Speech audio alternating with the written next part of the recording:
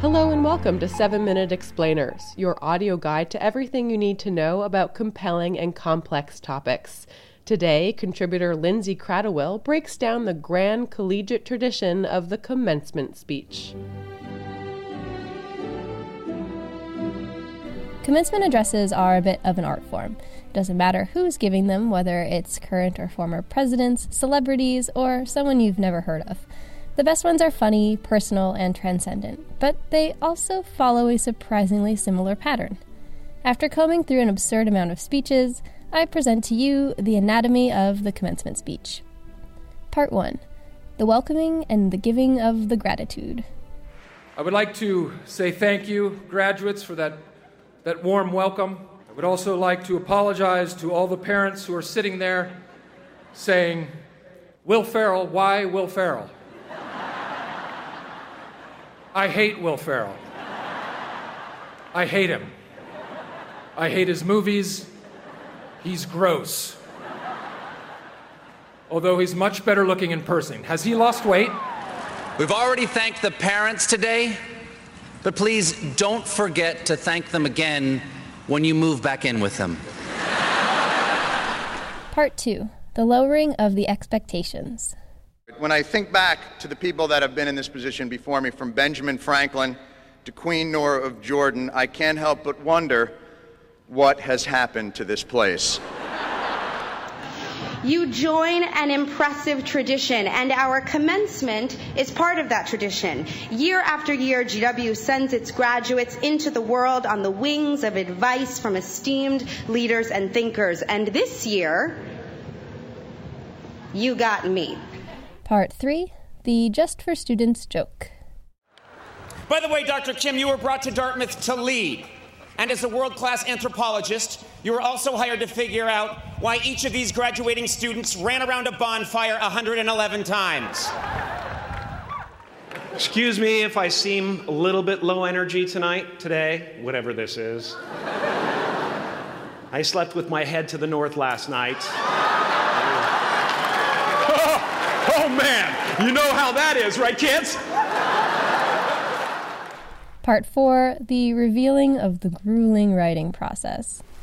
Yeah, I was very anxious about having to figure out something to say to this particular class at this particular time. Let me think. What has everyone and their uncle told me as I desperately seek out advice on how to give a commencement address? Tell them what they want to hear. Talk about your time at Bennington. Know that there is no wrong speech. Part 5. The real-world truth bomb. Whenever you see me somewhere succeeding in one area of my life, that almost certainly means I am failing in another area of my life. If I am killing it on a scandal script for work, I am probably missing bath and story time at home. Sorry, it sucks after graduation. It really does.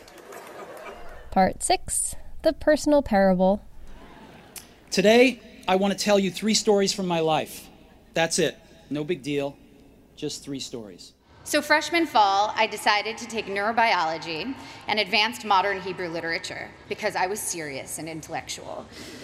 But as I was fighting my way through Aleph Bet Yehoshua in Hebrew and the different mechanisms of neural response, I saw friends around me writing papers on sailing and professors teaching classes on fairy tales and the Matrix.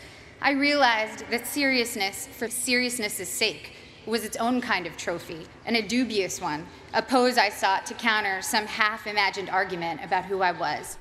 Part 7. The unique nugget of wisdom. If you're automatically sure that you know what reality is and who and what is really important, if you want to operate on your default setting, then you, like me, probably won't consider possibilities that aren't annoying and miserable.